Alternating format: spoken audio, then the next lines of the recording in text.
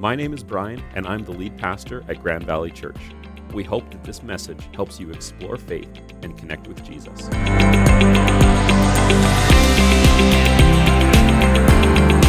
morning, and welcome to Grand Valley Church Online. My name is Brian, and I'm glad that you're joining us.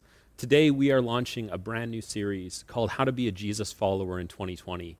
But before we start that, this has been a crazy week for us in Brandon and Westman.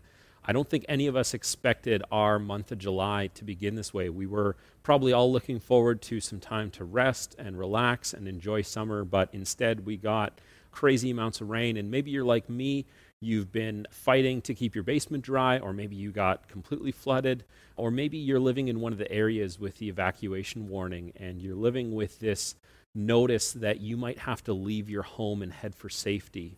Now, even though we're thankful now that the water levels are dropping and there's less rain in the forecast, these are all things that are stress that we just didn't need this week. A lot of us are under a lot of stress already with everything going on, and we just really didn't need more stress. And it's times like this where sometimes I need to be reminded about something that I've spoken about right from this stage as part of one of our services before.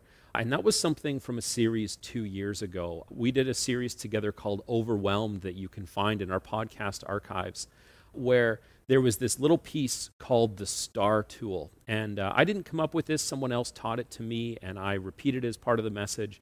And the STAR tool is something to help us just understand what's going on and to take a moment and assess what's happening. And so the STAR tool is a little acronym. It says stop, take a breath, appreciate, and respond. And so the STAR tool is just a reminder of saying that when we feel stressed, when we feel overwhelmed, to just stop rather than just react and just keep running headfirst into everything. Just stop, take a breath, breathe in slowly, breathe out slowly. And what that does is just forces us to calm down the adrenaline that we're running on. And then take a moment to appreciate. Find something in our circumstance to appreciate what's going on. And something that I deeply appreciated this week was on Thursday night, our neighborhood lost power right as the rain was starting. And I put a post on our private Facebook group for our church and said, does anyone have a generator that can power our sump pump? And within 5 minutes, I had a phone call of someone saying, come over to my place and help me load it up. I've got one for you. And I was so thankful for the peace of mind of having that backup there. And it turns out our power came on before the sump pump started to fill up, and we didn't actually even need the generator. But the next morning, I went and I bought a generator of my own. And as I'm unloading it out of my van, my next door neighbor sees me unloading this generator, and he says, what'd you go buy that for? I got 2 generators in my garage. Why don't you take one of mine and keep it for as long as you need?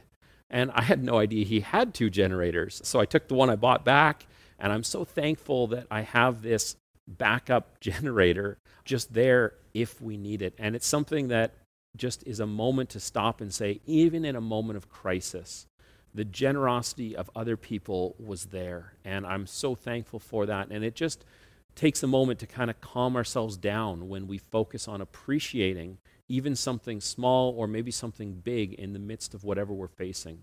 And then the last piece of the STAR tool is to respond. Now, not react, respond. So to take whatever the circumstance is, take whatever we're facing and build a plan to respond to it. Break it down into little chunks. Maybe work the plan backwards. There's the end goal. How do we get there?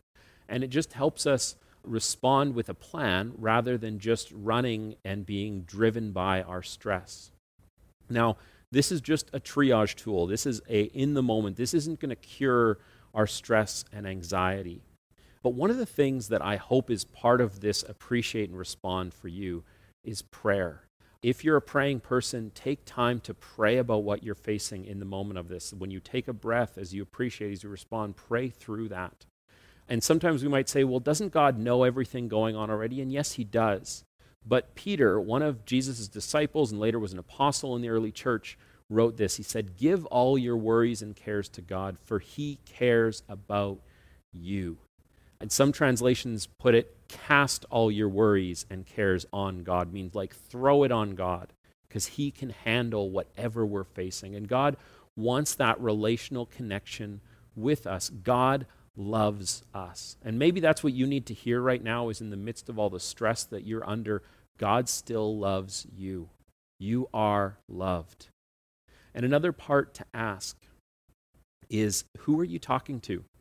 Right now, in the midst of this, do you have someone you're talking to about what's going on? Are you able to share your burdens with a friend, for each of you to talk about what's going on and just know that we're not alone in this? Or maybe it's time to sit down with a counselor to talk about the stress you've been under or what's going on, to work through some of those things. Or maybe if you even just want someone to pray for you and pray with what's going on, you can fill out our online Connect card and share a prayer request that's kept confidential with our prayer ministry, and we would love to pray for what you're facing as well. But one of the things I just want to remind you of, and has been kind of on my heart as we think about this last week and just this season we're in, is to remember that physical distancing does not require you to feel isolated.